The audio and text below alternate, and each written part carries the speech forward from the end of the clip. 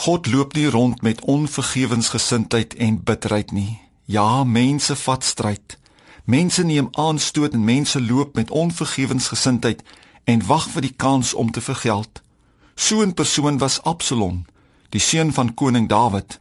Nadat Amnon sy suster Tamar onteer het hy vir dae aaneengeloop en broei en uit weerwraak 'n koelbloedige moord op sy broer Amnon beplan, soos 'n giftige swart mamba, soos 'n gekweste leeu en soos 'n tydbom wat wag om af te gaan, het hy sy tyd afgewag om toe te slaan. Elke dag het hy met homself loop en praat, ek gaan jou kry, jou verkragter, jy het mos my suster skandelik verneder. Hy het geloop en top en planne maak, totdat die gif van bitterheid behoorlik by sy ore uitgeloop het. Uiteindelik het Absalom sy broer Amnon uit bitterheid laat vermoor en gevlug. Dawid het egter so na sy seun Absalom verlang, ongeag sy gruweldaad, dat hy hom later terug laat kom het na Jerusalem. In plaas daarvan dat Absalom baie dankbaar was dat hy weer in Jerusalem kon bly, koester hy toe weer 'n wrok. Hierdie keer teenoor sy vader Dawid, omdat laasgenoemde hom nie vriendelik genoeg terug in Jerusalem ontvang het nie. So groei sy bitterheid tot haat en sy haat tot weerwraak, om uiteindelik 'n groot deel van die volk van Israel teenoor sy vader afvallig te maak en op te ruk om die hoofstad Jerusalem oor te neem. Jy kry sulke mense. Hulle kan nie vergewe nie.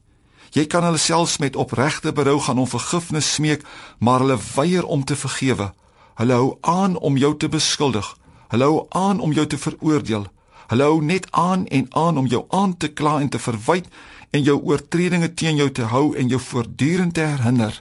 Maar God sal doen wat ons lees in Hebreërs 8 vers 12 en ek quoteer, want ek sal barmhartig wees oor hulle ongeregtighede en aan hulle sondes en hulle oortredinge nooit meer dink nie.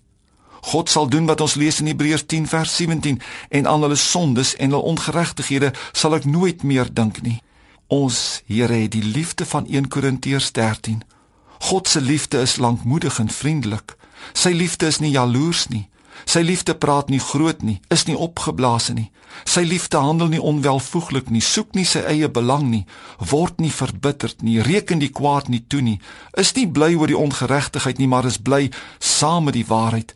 Dit bedek alles.